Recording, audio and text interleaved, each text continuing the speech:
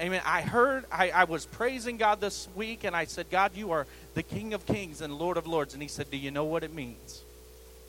I said, I think I know what it means. He said, you need to search it out. Amen. You need to understand what it means. He said, because my people don't know what it means that I am their King of Kings and Lord of Lords. Amen. And I think that's a concept that we need to just stop, put the pause button on for a second this morning, look in the Scripture and read what the Word says, and just begin to understand when we serve this God who is the King of all kings and the Lord of all lords, what we are really saying in the house of God. What we are really saying when we serve this person who the Bible says is given a name that's above every name. Amen. That he is the King of Kings, and on his thigh is written King of Kings and Lord of Lords. Amen. We need to know this God in whom we serve. And I feel like in this modern day that we live in, we have lost touch with it just a little bit. For just a few moments this morning, I believe I can get this out pretty quickly. And I know I say it every week, but I'm going to believe that one day God is going to do a miracle, and we are going to get through it. Amen. So pray with me this morning. Pray for me and amen me, and we'll get on with this thing this morning. Turn with me in your Scripture to the book of Revelations, chapter number 19, one of my favorite passages in the Word of God this morning. Verse number 11. Oh, I love this Scripture. What a picture of Jesus. It says, and if it's on the screen, and I saw the heavens open, and behold, a white horse. And he who sat on him is faithful and true. And in righteousness he doth judge and make war. And his eyes were like flames of fire. Amen. And on his head were many crowns. And he had a name written that no man knows, but only he himself. Amen. And he was clothed with a vesture that was dipped in blood, and his name is called the Word of God. And the armies which were in heaven followed behind him on white horses, clothed in fine linen, white and clean. And the Bible says in verse 15, and out of his mouth goeth a sharp two-edged sword, that with it he should smite the nations, and he should rule over them with a rod of iron. And he treadeth the winepress of the fierceness and the wrath of Almighty God. And he has on his vesture and on his thigh the name written, King of Kings and Lord of Lords. Is anybody excited about the God that we serve in this house this morning? His name is King of Kings and Lord of Lords. He's the King over all kings, and he is the Lord over all lords in this house this morning. Father, in the name of Jesus, we thank you for your word. It's forever settled, God. You said that you're going to ride back on a white horse, God, with fire in your eyes and a sharp two-edged sword in your mouth, because you're not going to raise a hand when you rule the nations. God, you're not going to raise your hand because it was by the word that the worlds were created. It was by the word that you spoke, God, us into existence, Lord. You breathed life into us with your word, God.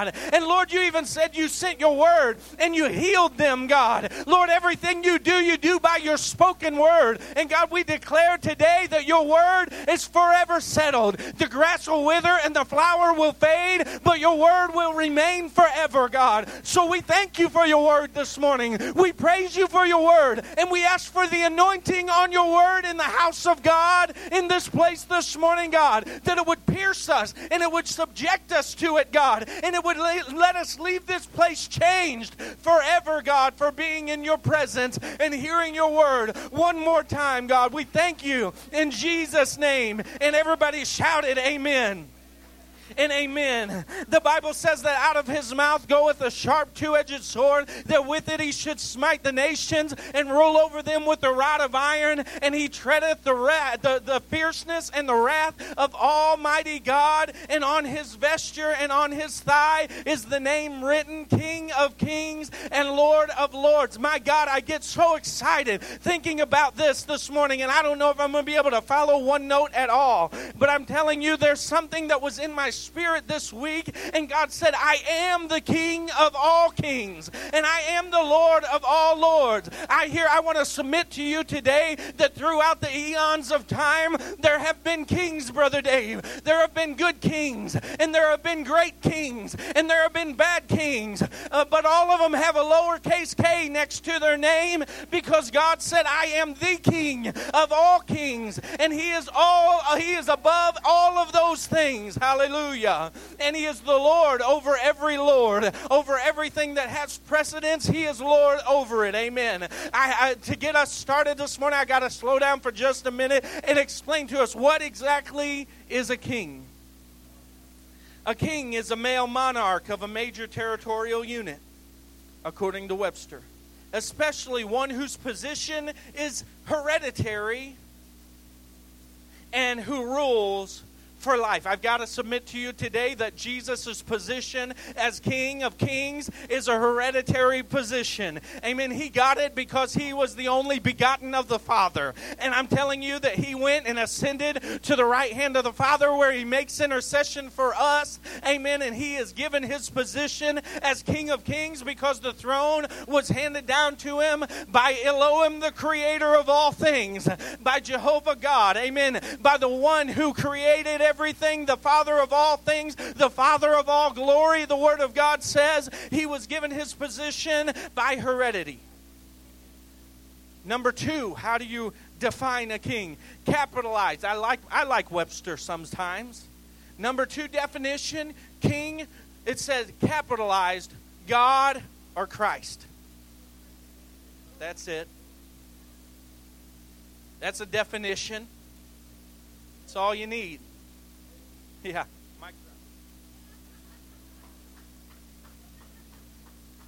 Number three definition. One that holds a preeminent position, especially among chief competitors. I want to submit to you today that the devil may have tried. He may have even been what he likes to think as a fierce competitor. He may even think that he was a good enough competitor to stand. He said, I will exalt myself as God. I will sit myself in the congregations which lie in the north. He said, I'm going to exalt myself to the throne of God. He thought he was a competitor. But I want to submit to you, and you've heard me say it before, that if the devil himself and every angel that fell with him and every demon in hell, every principality and power, every person that was created from the beginning of time to today, millions and billions and trillions that they may be, stood against God, they would be as powerless as if I stood alone. He's the chief. He's the chief preeminent leader. A preeminent position, especially among chief competitors. Amen. There may be a good a replica of God. Listen, the devil is trying to reproduce gods for us every single day in the world that we live in. The devil is trying to make a fraud or a forgery or something that's in the likeness of God for us to serve. But I've come to tell you that they are nothing compared to the real deal. Amen.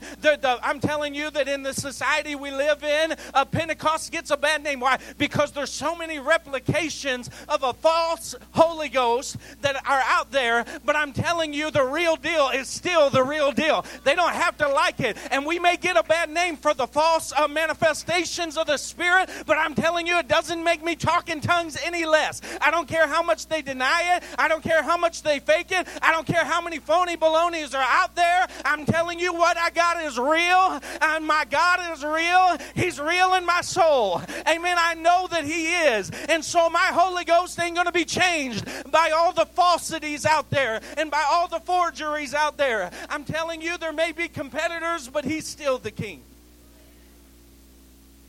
So what is the Lord? It's one having power and authority over others.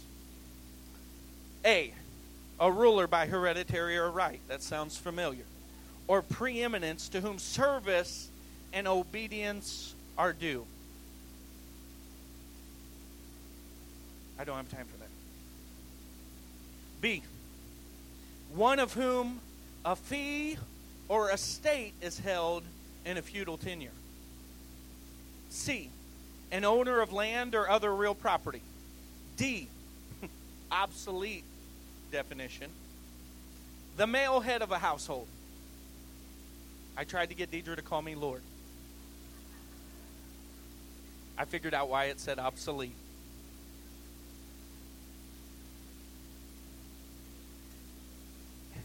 E, a husband,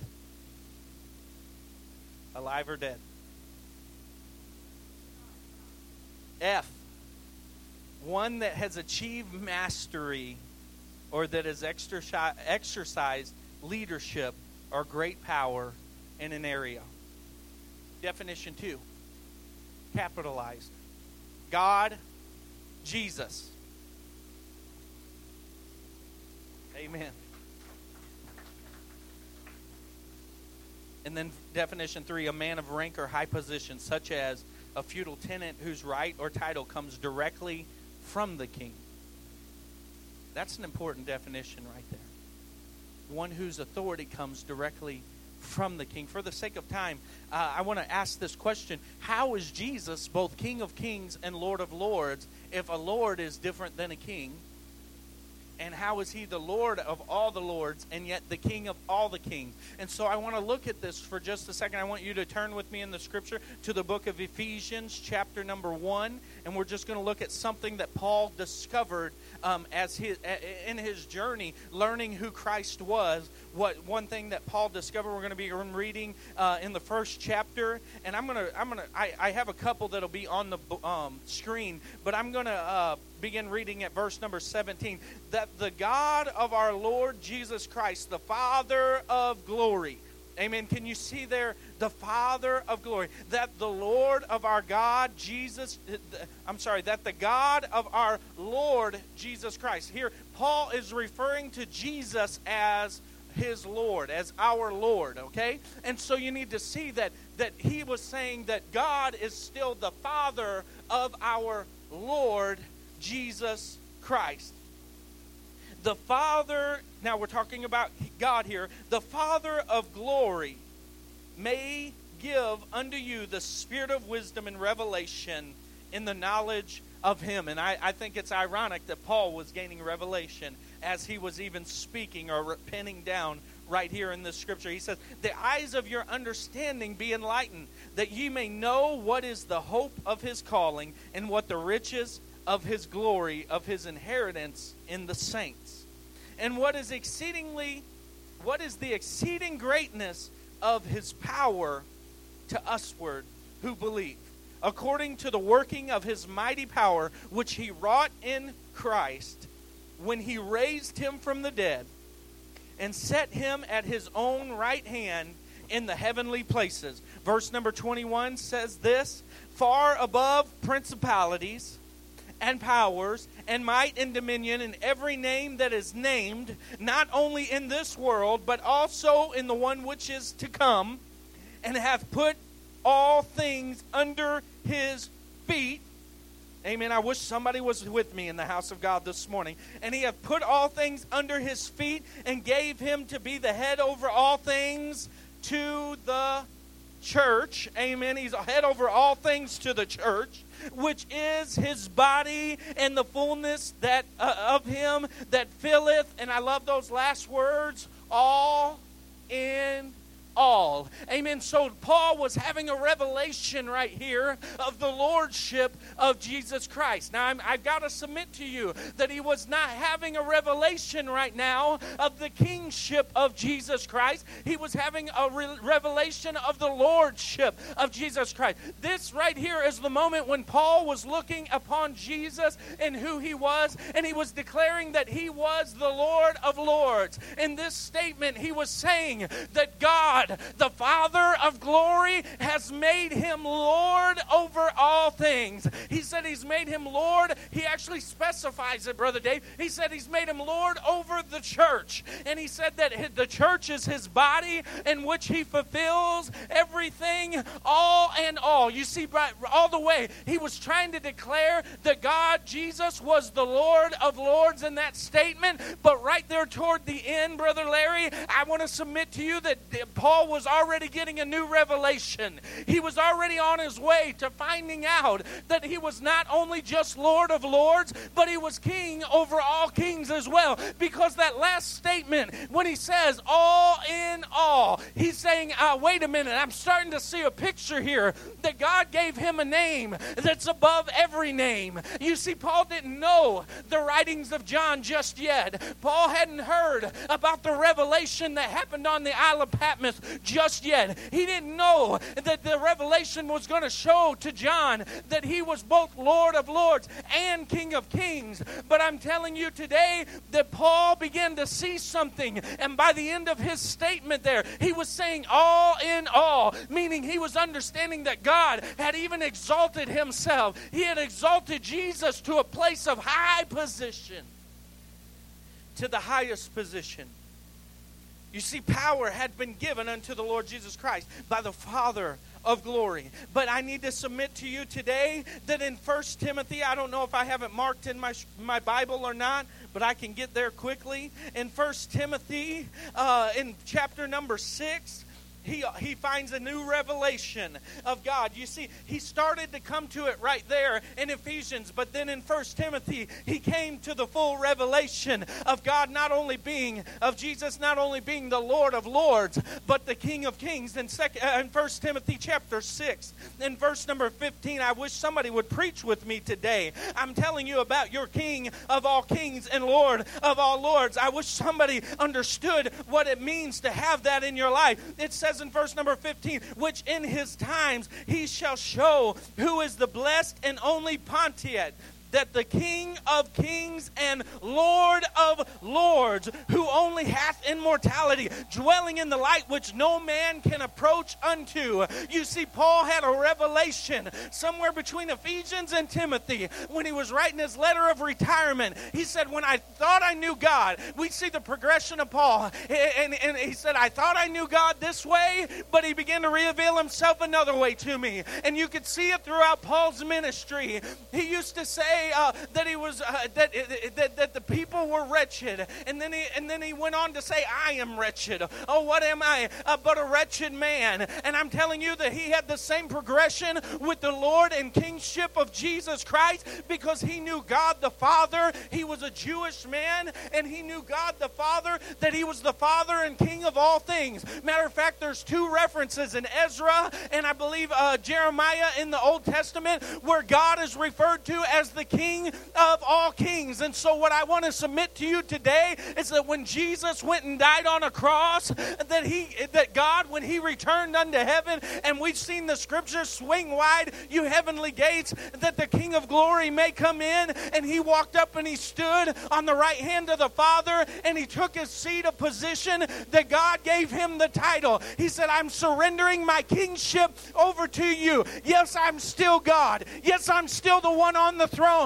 But I'm giving you my title of King of all kings. I want to submit to you today that God gave over the title to Jesus when he said, I'm giving you a name that's above every name, that at the mention of your name, every knee will bow and every tongue will confess that you are King of kings and Lord of lords.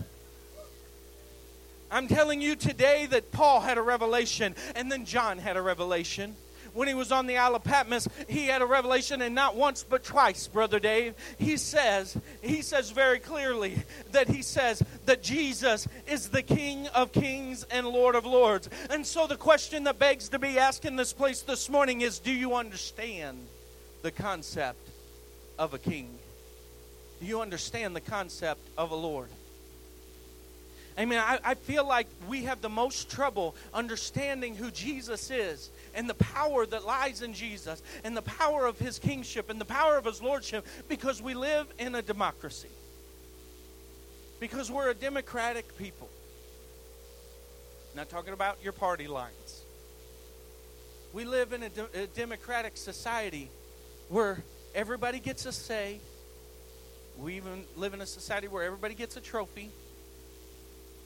And everybody's equal, and everybody's got a fair stake, and everybody's got a fair chance, and we can't understand a monarchy. The American people cannot understand a monarchy. Because we have learned that you can't trust any man with that much power. I think that history, how many of y'all would agree with me that history has shown that man cannot handle the power of a monarchy? By and large, history has shown us that men can't really take that much power. They abuse it. They wind up abusing it every single time. Even David, one of the greatest kings, probably the greatest king that we have record of in any country, in any land, abused his power as king. When he looked upon Bathsheba, and then he sent her husband to the front lines, he was abusing his power as the king. Not one man has been able to handle the authority of kingship. And see, this herein lies the problem.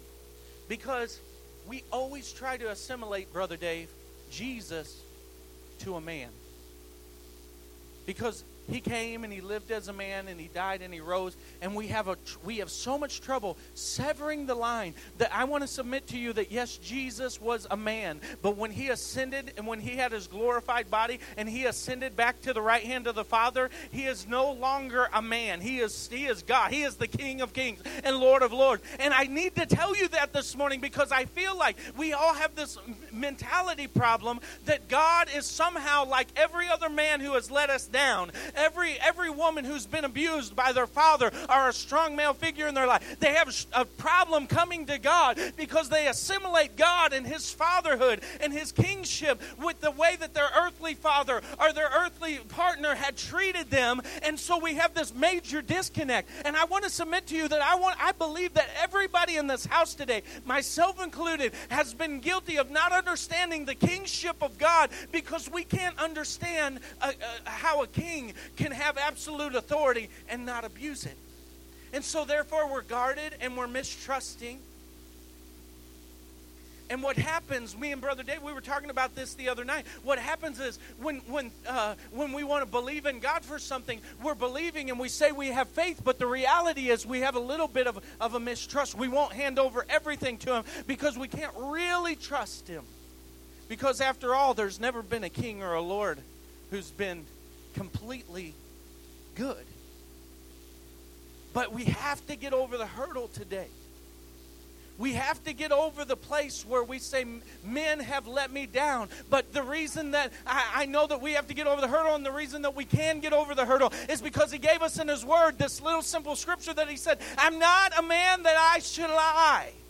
He said he's not a man that he should lie, nor the son of man that he should have to repent. He said, I'm trying to show you something in my word, that I'm not like everybody else that you've seen. I may be a king, and I may be the king over every king, but I'm not going to abuse this power. And I'm going to work all things together for your good. You see, we can't understand it because we live in the democracy. Rulers and tyrants have caused us mistrust and distrust to anyone and everyone. You see, when we don't have absolute faith in God, we display our lack of trust for his lordship and his kingship. What am I saying to you? I'm saying when you lay your problem at the altar, when you take your burden to the cross, but then you go back home and you begin to pick it up again and you begin to worry about that problem over and over and over again, you're distrusting in the Lord and kingship of Jesus Christ. When I take something to God and I say, God, here's a need that I need to be met, and I'm trusting you for it, and then I walk away and I begin to leave the place, and then I go out to dinner and I begin to talk about how this situation really is bad, and I begin to voice all the negative things about it, I'm lacking trust in the King of Kings and Lord of Lords.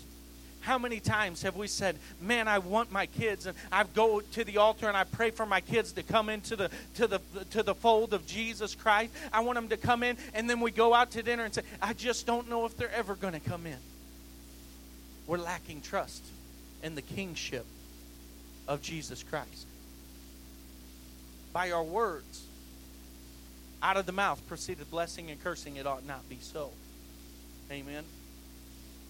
You see, He's God. And He's righteous, and this is something that the world cannot understand. You see, the world that we live in can't understand. We are influenced. I've got to slow down and make you understand this. I may have to teach for just a second. But we are influenced by the world outside, whether we want to believe it or not. The church is influenced by the world. The church is very influenced by the world. And so the types in society and the democracy in society. Matter of fact, I'm just going to go ahead and blast on every major denomination for just a second. Every Pentecostal denomination uses a program called Robert's Rules of Order. They use this program called Robert's Rules of Order. It is what we use for our voting system. It's the reason that we vote in this and we vote in that and we do things the way that we do them in the church. But Robert's Rules of Order is not the Word of God. It's Robert's Rules of Order. But where did we get that concept from? We got that concept from democracy. We got that concept because no one man can handle all the power. And we live in a country, and I love America, and I love this country that we live in. But we live in a country where even the president who sits at the top has checks and balances. Because no one man can handle supreme authority.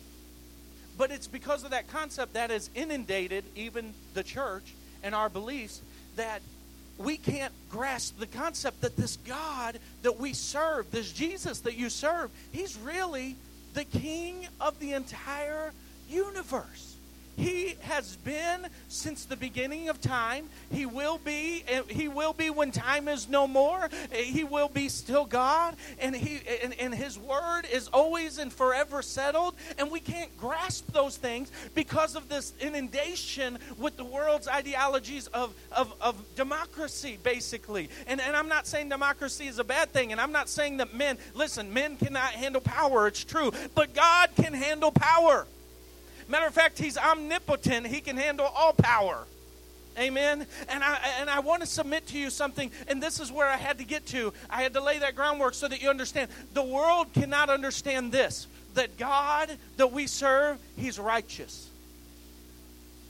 He is righteous. We put on His righteousness. Okay? And so because God is righteous, what that means is whatever God does defines right.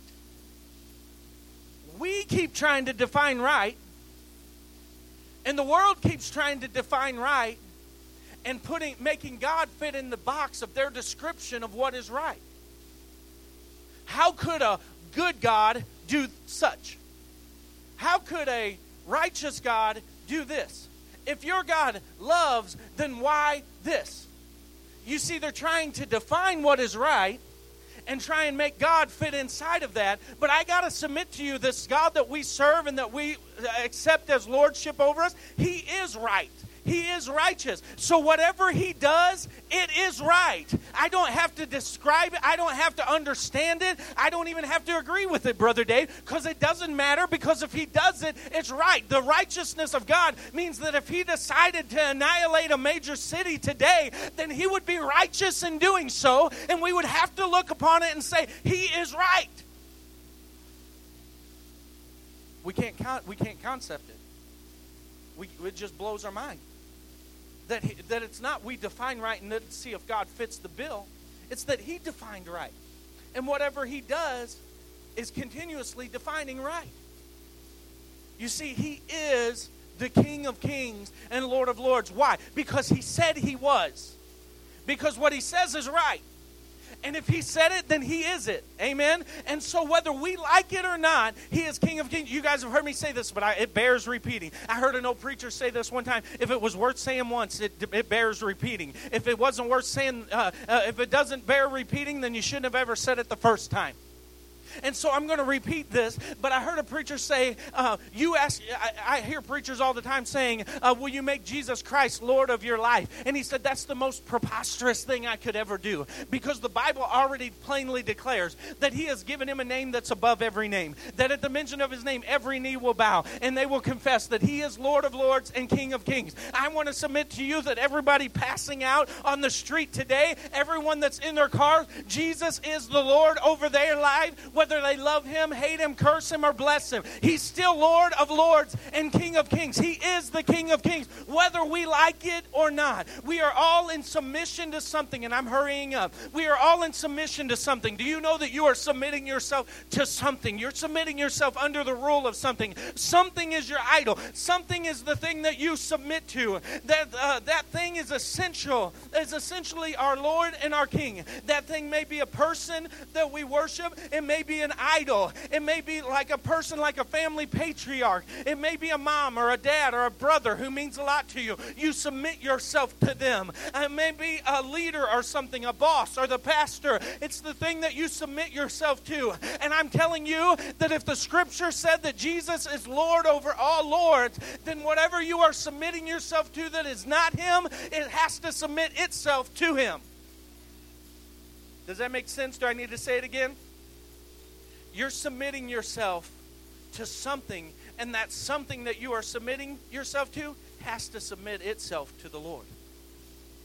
So I want to ask you today, why don't you cut out the middleman? Why don't you cut out the middleman? Because we have a direct link, Brother Dave, to God. We have a direct link. He is Lord over everything. The Bible says, and I even just read one reference to it, that Jesus Christ has been given power, and it said he put underfoot principalities and power and rulers of the darkness of this age and all these evil things. Brother Dave was talking about Job and how the devil had to go to our Father and say, God, will you remove your hand so that I can come against Job? And without the permission of God, Satan could not have come against Job. What does that tell me? It tells me that he's King of kings and Lord of lords. And even the devil is subject to asking him permission before he can even attack us. So what's that say to me and you this morning? It means that you're going through things that the devil had to get permission to even do to you. And you have a direct link with the guy who could stop it all. His name is King of kings and Lord of lords. You are like the cupbearer in Nehemiah. You are the one who has the voice and the ear of the king. You are the one in direct link. You are literally one step away from the king. Not just any king, but the King of kings. So I want to ask you this morning, what would happen if you just pulled the pull that you have with the king? If we could understand, and I'm closing, if we could understand that he is king over everything, everything, finances, your family, your enemies, he's their king. They may not like him. If I'm living in a kingdom and the king is the king over it, I don't have to like him. I can declare that he's not my king even if I want to. It doesn't change anything. He's still my king. And God is still the king over every demon that's been battling you. He's still, I've got to tell you, God is still the king over cancer. He champions cancer. Cancer is a killer of so many people. It's an ugly disease. But God is God and King and Lord over cancer. And it is subject to his authority. But we can't grasp the concept of his kingship. But if we could grasp it and understand that we have the ear of the king. We have absolute authority. The Bible says he owns the cattle on 1,000 hills. And he's our daddy. We could do so many things if we would just understand the kingship of the Lord. There are two concepts that I got to leave you with today regarding the Christ kingship and lordship. One is if he is King of kings and Lord of lords, we absolutely must surrender. We must be in absolute submission to who he is and what he is. If he's King of kings, then you have no choice. You have no choice but to submit to him. I want to submit to every sinner in the house and listening via Facebook. There's a war coming that I just read about in the book of Revelations. He's coming back with fire in his eyes. And woe to them that are in front of him, because he's going to be treading the winepress of the wrath of Almighty God. The fierceness of the wrath of God. The devil can plague us down, but the scripture says, don't be scared of somebody who could kill you. Be scared of the one that after you're dead can send you to hell. I'm paraphrasing, but that's what the scripture says. But I'm telling you today that there's a war coming, but there are terms of peace. There's a treaty that could be signed, but it requires absolute submission. God is not going to come to you on your terms. You are going to come to him on his terms. And he said that Jesus is the way, the truth, and the life. No man cometh unto the Father but by me.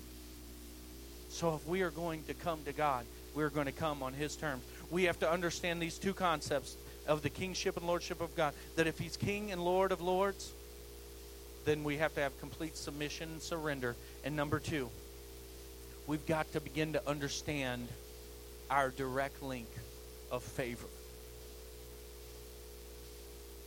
Two things: submission and favor. Submission and favor. These are the two things that you have to understand about the God that we serve. We're living in a society that doesn't want to believe in the God that we serve, but I'm telling you, he's still Lord of lords and King of all kings. He's better than any king that ever was and ever will be, and he's better than any lord, any ruler of any place. He is better than all of those, Brother Dave, but we have his favor and his ear as long as we are in submission and surrender to who he is. Stand it with me to your feet. Hallelujah. King of kings, Lord of lords. He's so good. He loves us. He loves us. He loves us so much that while we were yet in sin, he sent his son to die.